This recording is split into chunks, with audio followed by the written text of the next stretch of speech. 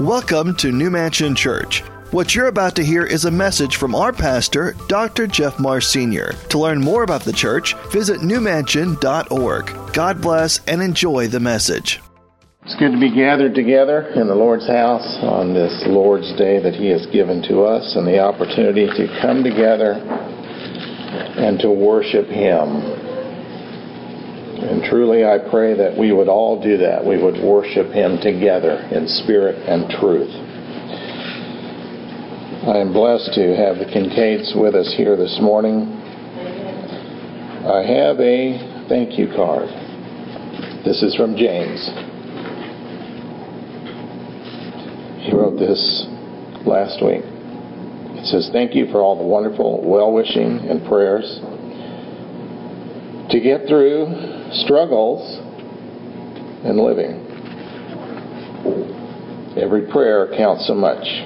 Every thought means so much." Signed by James. We'll put this out front for you to see. As you know, James went on to be with the Lord on Friday. Unexpected and yet somewhat expected, just as our lives are. We don't understand things, but the Bible says, and as Vicki sang, someday all these things will be made clear to us. Someday we will understand great and glorious truths that have evaded us and have questioned and brought doubts to our mind and muddled our thinking in many, many ways. And so I encourage you to lift up the Kincaid family in prayer and remember them. And we will have a table at the back for a love offering as well. I had an interesting dream a couple of weeks ago. I had a dream that James and I were singing a praise song together. And Cindy could tell you I racked my brain for a long time to figure out what that song was. It evaded me what in the world it was, and I finally tracked it down. It was an old Hillsong song, and it was just one of those strange dreams that seemed so real and yet so very far away in some way. And then interestingly enough, I had that same dream Thursday night. Again, it wasn't as vivid or as real as the first one, but it was still there. James and I singing together this song. And I trust that someday, perhaps very soon, we will sing that song together. And looking forward to that day and that time. Well, as we gather together to worship the Lord this morning, and as we desire to worship Him here on this Palm Sunday, we are reminded of why we worship Him, because of who He is, because He is our Savior, because He is our Lord. And this morning we want to talk about who is Jesus once again. And if you would turn with me to the book of John chapter 18. John 18 this morning. Who is Jesus? Last week we talked about He is the Good Shepherd. And this week, who is Jesus? He is our courageous Redeemer. We want to look at the courageous Redeemer of you and me this morning. And again, if you haven't bought into our Easter services for next week, I realize sunrise service is early. I know it's early. But it's come as you are. We've had people here in their pajamas before. We've had people in every condition, and that's fine. That's what it is. It's come as you are. It's just a great time to come together. We have a short service. We have breakfast together, and then we let you go back home and get ready for regular services after that. But do come out for sunrise service if you can. And again, these place cards that we have, there's some at the back. I have some more here. If you've never invited somebody out to church and you say you can't do that, you can put one of these in the seat of their car or their truck, and you can place one somewhere, but do invite someone out. It would be such a shame to have this beautiful remodeling complete and not have our church full next week, when so many need to hear the message, the good news of the gospel of our Lord Jesus Christ. And as we mentioned earlier, you do get a referral fee if you get anyone here for one of those. So invite someone out to church next Sunday morning, all right? In John chapter 18, let's take a look this morning. Who is Jesus? Well, He is our courageous Redeemer. And we want to take a short look at that this morning, this courageous Redeemer of ours. The courage of Jesus is what we're going to talk about this morning. So much of the way that you and I have seen Jesus described in the last 40 to 50 years is we see Him described as a good man on a good mission. He has a great message that's there, but somewhere in the instance of sharing His message, He gets tripped up. And He falls into the hands of the wrong people, and He is tragically crucified. And nothing could be further from the truth than that. And we want to see that this morning. The courage of Christ took Him to that cross willingly, purposefully, for you and for me. You see, He set His face toward the cross, and He accomplished the victory of the cross and the defeat of death and sin, as He paid the price for our sins, for your sins and my sins this morning. So let's take a look. John chapter 18, beginning with verse 1, the Bible says this. It says, "When Jesus had spoken these words, He went forth with His disciples over the brook Kidron, where was a garden into which He entered and His disciples. And Judas also, which betrayed Him, knew the place. For Jesus ofttimes resorted there with His disciples. Judas then, having received a band of men and officers from the chief priests and the Pharisees, came there with lanterns and torches and weapons.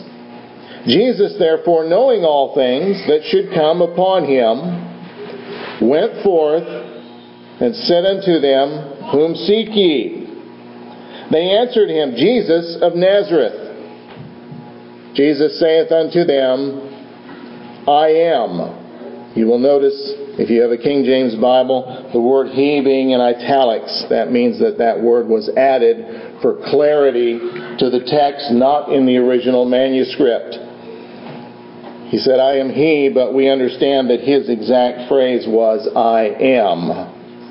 And Judas also, which betrayed Him, stood with them. As soon then as He said unto them, I am, they went backward and fell to the ground. Then asked He them again, Whom seek ye? And they said, Jesus of Nazareth. Jesus answered and said, I have told you that I am. If therefore ye seek me, let these go their way, that the saying might be fulfilled which He spake, of them which thou gavest me have I lost none. Our thought this morning, Christ, our courageous Redeemer. Bow with me for a word of prayer. Father, into your presence we come once again this day, placing all things in your hands and entrusting you, Father, for the glorious riches of the ages, the blessing, the hope, the promise that we have in you. As you bring your goodness into our sight, Father, as you bring your glory forth and reveal to those who desire who you are, the very nature of who you are, the blessing that you bring, the hope that we have in you, the salvation, and the promise of eternal life. You have done great and glorious things, Father, and you continue to uphold us, to keep us, to watch over us, not just as a good shepherd, but as a courageous Redeemer. We worship you and thank you and praise you this day for your many blessings. In the name of Jesus.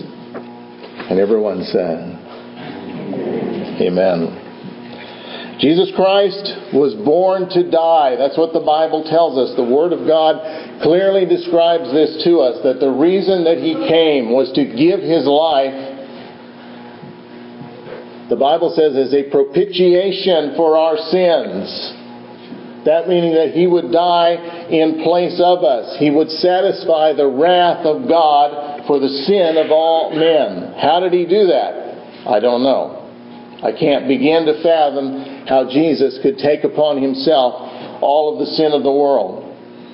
But the one thing that John reminds us, and the one thing that we see is true in the Bible, is that Jesus did this, and He didn't do it by accident or in a tragic manner, but He did it willingly. It was planned by Him. He saw these things, these events. John reminding us that Jesus knew what was to come. Having seen all things and knowing all things, He was aware of these surroundings and these things that should happen. And so here on this last night that we see Christ before His crucifixion, the next morning, He was hours away from the cross, as He gathers together with His disciples here in the upper room. And here together they would break bread together and they would share the Lord's Supper. These men had received the traditional Passover feast. They had received the Lord's Supper. That is, as Jesus had distributed between them the bread and the cup that they took of, symbolizing the body of Christ and His blood that was shed for them. But before that event took place, Jesus turned to Judas and dismissed him from the group, saying to him, "What you do, go do quickly." Christ was very aware of what what Judas was going to do. He understood very clearly that Judas was going to betray Him. And that's exactly what Judas did. While Christ was sharing with His disciples, as John describes to us, this upper room discourse, this events of the sermon of John 13, 14, and 15. And then we see culminating in John 16, and finally in John 17, we have before us this beautiful high priestly prayer of the Lord Jesus Christ as He speaks to the Father about His disciples. And you and I have to understand, He does nothing less for us this morning. Just as He prayed to the Father for those who He had before Him, so He presents us to the Father, so He sees us struggling, toiling away in this world. He knows what we're going through. And the Bible says He is there for us. We have the evidence of that in our lives. That He is going to uphold us. He is going to sustain us. He's going to see us through whatever comes our way. Even in the darkest moments of our lives, even in the blackness of the depths of our own depravity, even in those times that we desire to seek and seems like we cannot find the Lord, even those times that we have failed Him, Christ is still there reaching out to us, desiring for us to take hold of His hand and to walk in victory with Him. And as we see Jesus pouring out His heart and pouring into these disciples these glorious truths, we get the exact polar opposite of that as we look at Judas. We see the darkness of sin. The Bible telling us that Satan entered him at that time. There's been a lot of talk about Judas. Where does he stand? And I've even heard some suggestions that, well, Judas is probably in heaven with everybody else. He just made a mistake. It's okay. That's not what the Bible says at all. The Bible says he is the son of perdition. It's one thing when you're inhabited by demons. It's another thing when you're inhabited by Satan himself. And that's where Judas was at. Having yielded himself to this power of Satan, he then goes about the work of the enemy. And Jesus, speaking of Judas, says it would have been better if he had never been born than to do the things that he did. Sometimes we look around at the darkness of the world and we can see individuals throughout history that we think, the world would have been better if they had never been born and come on the scene. But by the same token, you and I have to understand, if we die without the blood of Jesus upon our lives and upon our hearts, if we die without the promise of heaven, it would have been better if we had never been born than to face the judgment that is ahead. Judas would betray Christ, and yet Christ, knowing all things, would take his disciples from that upper room, and there they would follow out of the city of Jerusalem. The Bible said that they descended down to the brook Kidron at that time, probably going out Stephen's Gate there, out of the city, the familiar path it was. They would descend down from the temple, from Jerusalem, down to brook Kidron, where they would cross over that brook.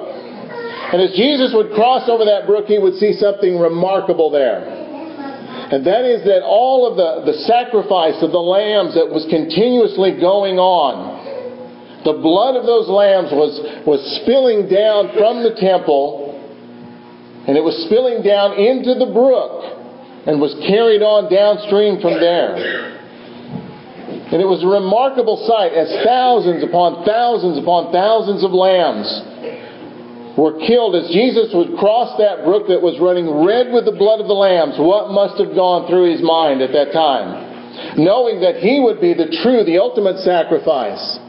That he would be the lamb, the perfect lamb, slaughtered from the foundation of the world, the Bible says. The one who would go to the cross and pay the price for our sins. The only true, real atonement for sin found in him. In crossing the brook, he would make his way up the Mount of Olives. Again, a familiar route. And when he got to the top of the Mount of Olives, you see there was a decision to be made. If you turned to the right at that time, you took the road to Bethany. Jesus had been on this path many, many times, as we understand that he would return to Bethany night after night to stay with Mary and Martha and Lazarus. But not this night. This night was like a lot of other nights, in that Jesus would continue on to a small garden known as the Garden of the Oil Press or the Olive Press. That's what the word Gethsemane means, the Garden of the Olive Press. It was a garden that was filled with olive trees, and the olives were collected together and they were pressed for the oil that was in them. Gardens were something very special. They were controlled and owned by rich people. You weren't poor and owned a piece of real estate like that. But these were individual gardens. They may have been walled. They may have been gated. And they were personal. It was a place where the rich people from Jerusalem could find a retreat outside of the city. You see, there was no place within the city of Jerusalem to own something like that. So upon the Mount of Olives there, these were individual gardens that were owned. And we understood that Jesus spent a lot of time here in this garden. The Bible telling us that when every man went to his home, where did Jesus go? He returned to the Mount of Olives. It was a familiar place. It was a place that Jesus would retire to again and again. It was a time to get away from the world. And it was a time that he would spend with his disciples. And Judas knew of that place. And Judas knew that he would probably find Jesus there. And that's exactly why Jesus went there on this night. He was waiting for the one to come who would come. Judas with the others. And the Bible tells us that's exactly what happened. Judas came with a cohort of Roman soldiers. Now, a cohort, we understand, is a tenth of a legion, if that helps out any at all. What's a legion? Well, a legion can be anywhere from 6,000 to 12,000 men. That's a lot of Roman soldiers. And so we understand that there was somewhere between 600 and 1,200 Roman soldiers that were accompanying Judas on this trip as he was to lead them to where Jesus was. Not only did they have the Roman soldiers, they had the temple police that were there, perhaps a couple hundred of them as well. And then, of course, we had the religious leaders that were also along to see what was going on, to see what happened. And we had this incredible group of people, perhaps 1,000 or over 1,000 people, following Judas out of the city of Jerusalem, up the Mount of Olives, to the one place where they expected to find Jesus. But now the Bible also tells us this, that they were carrying in their hand torches and clubs and spears and weapons. They were expecting a fight when they got there.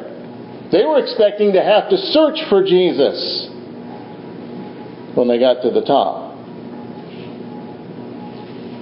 Now I remind you, Passover happens at a full moon.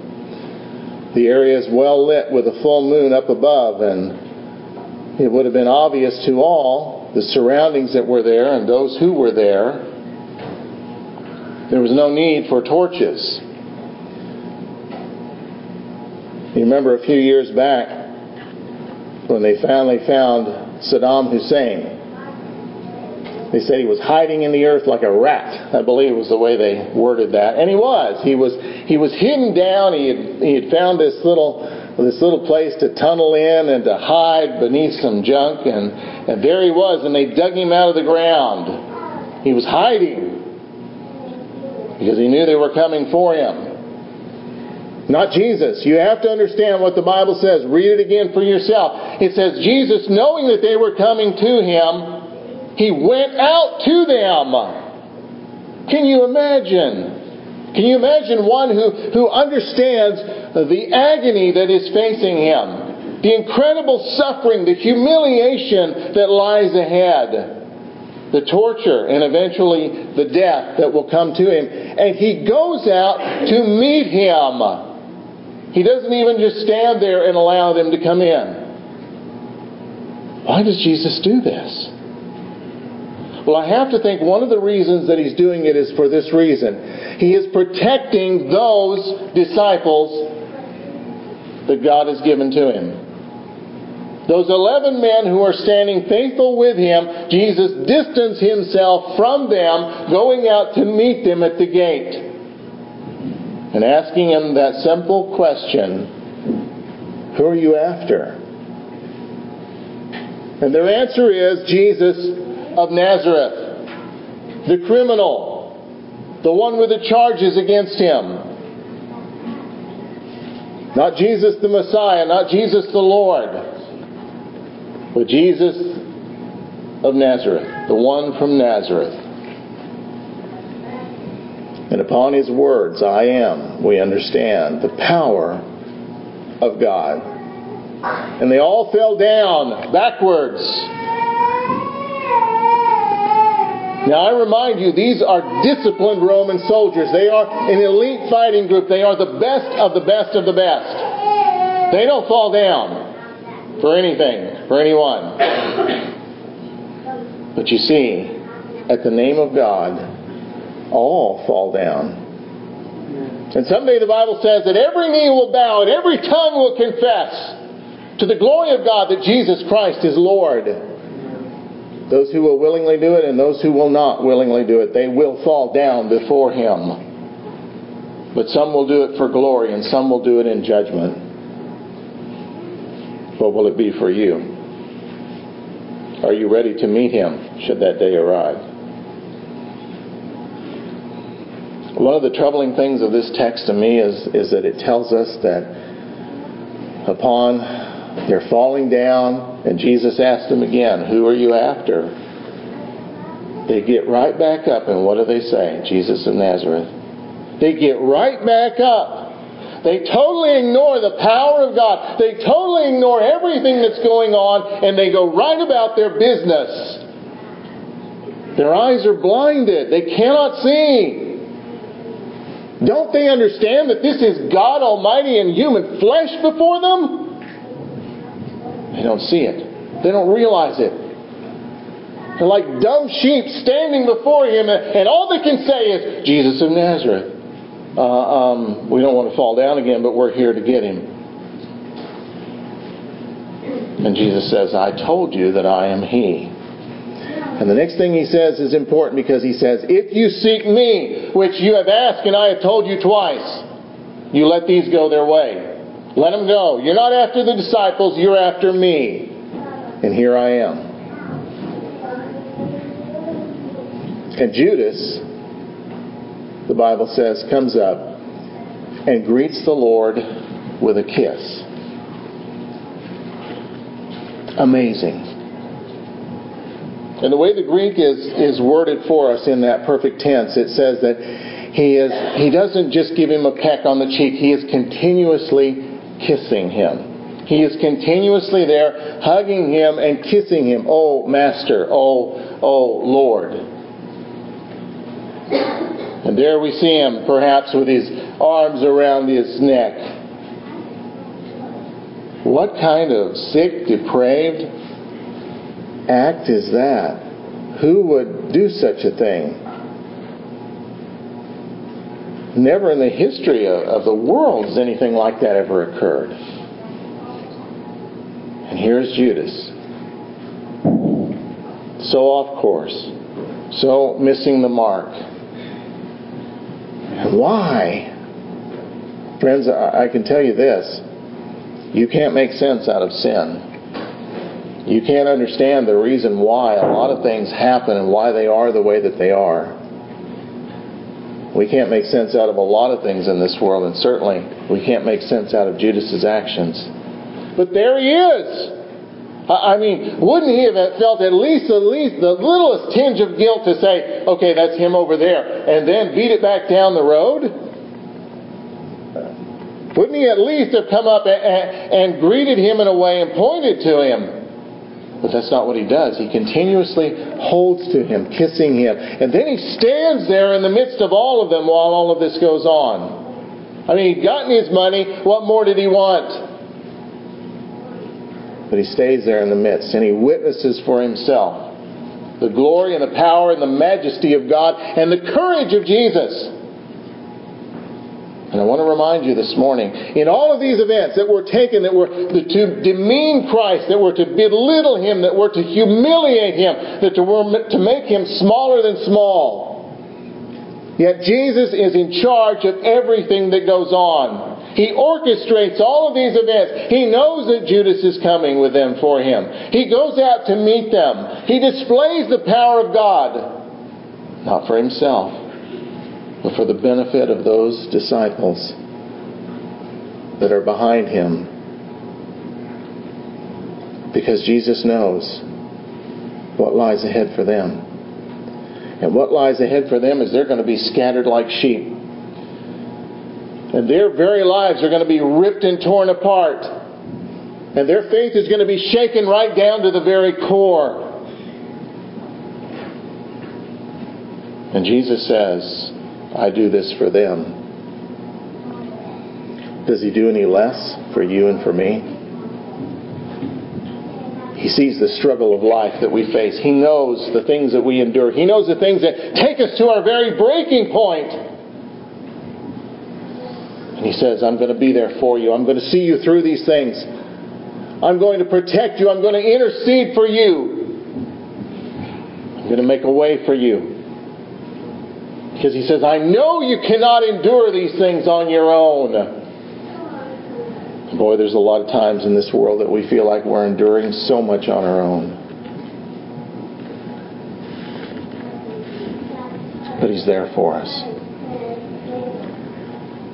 Judas would cling to the Lord and kiss Him and go his way. The crowd would hear of the majesty and power of God. They would get right back up and go about the things that they do.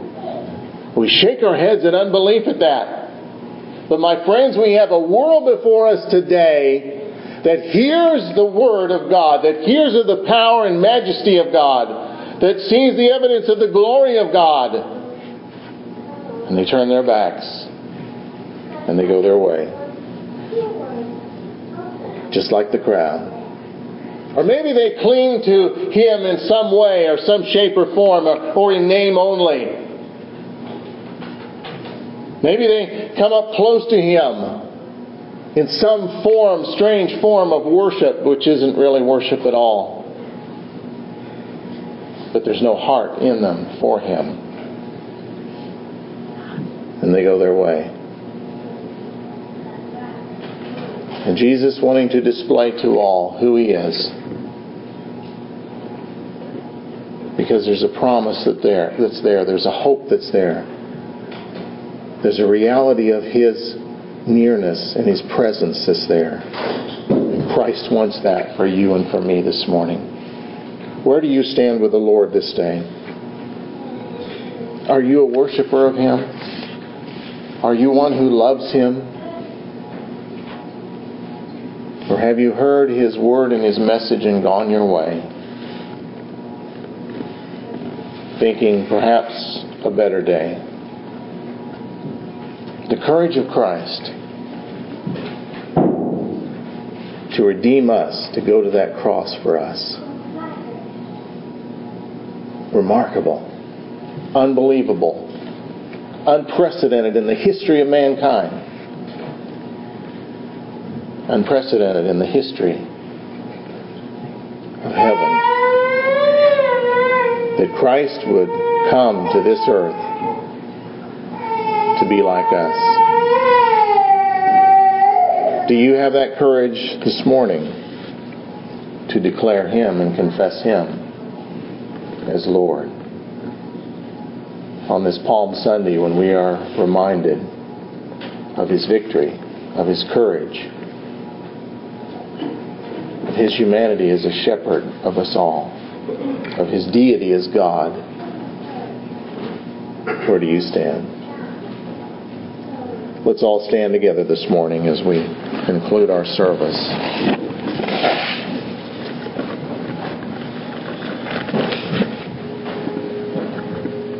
The glory of Christ. The glory of God the Father. The courage that He displayed for us. Are you walking with Him? Do you have peace in your life and in your heart?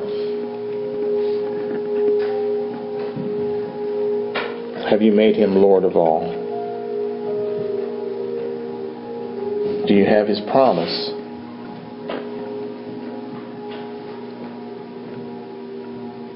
Do you have His hope? Or is something missing?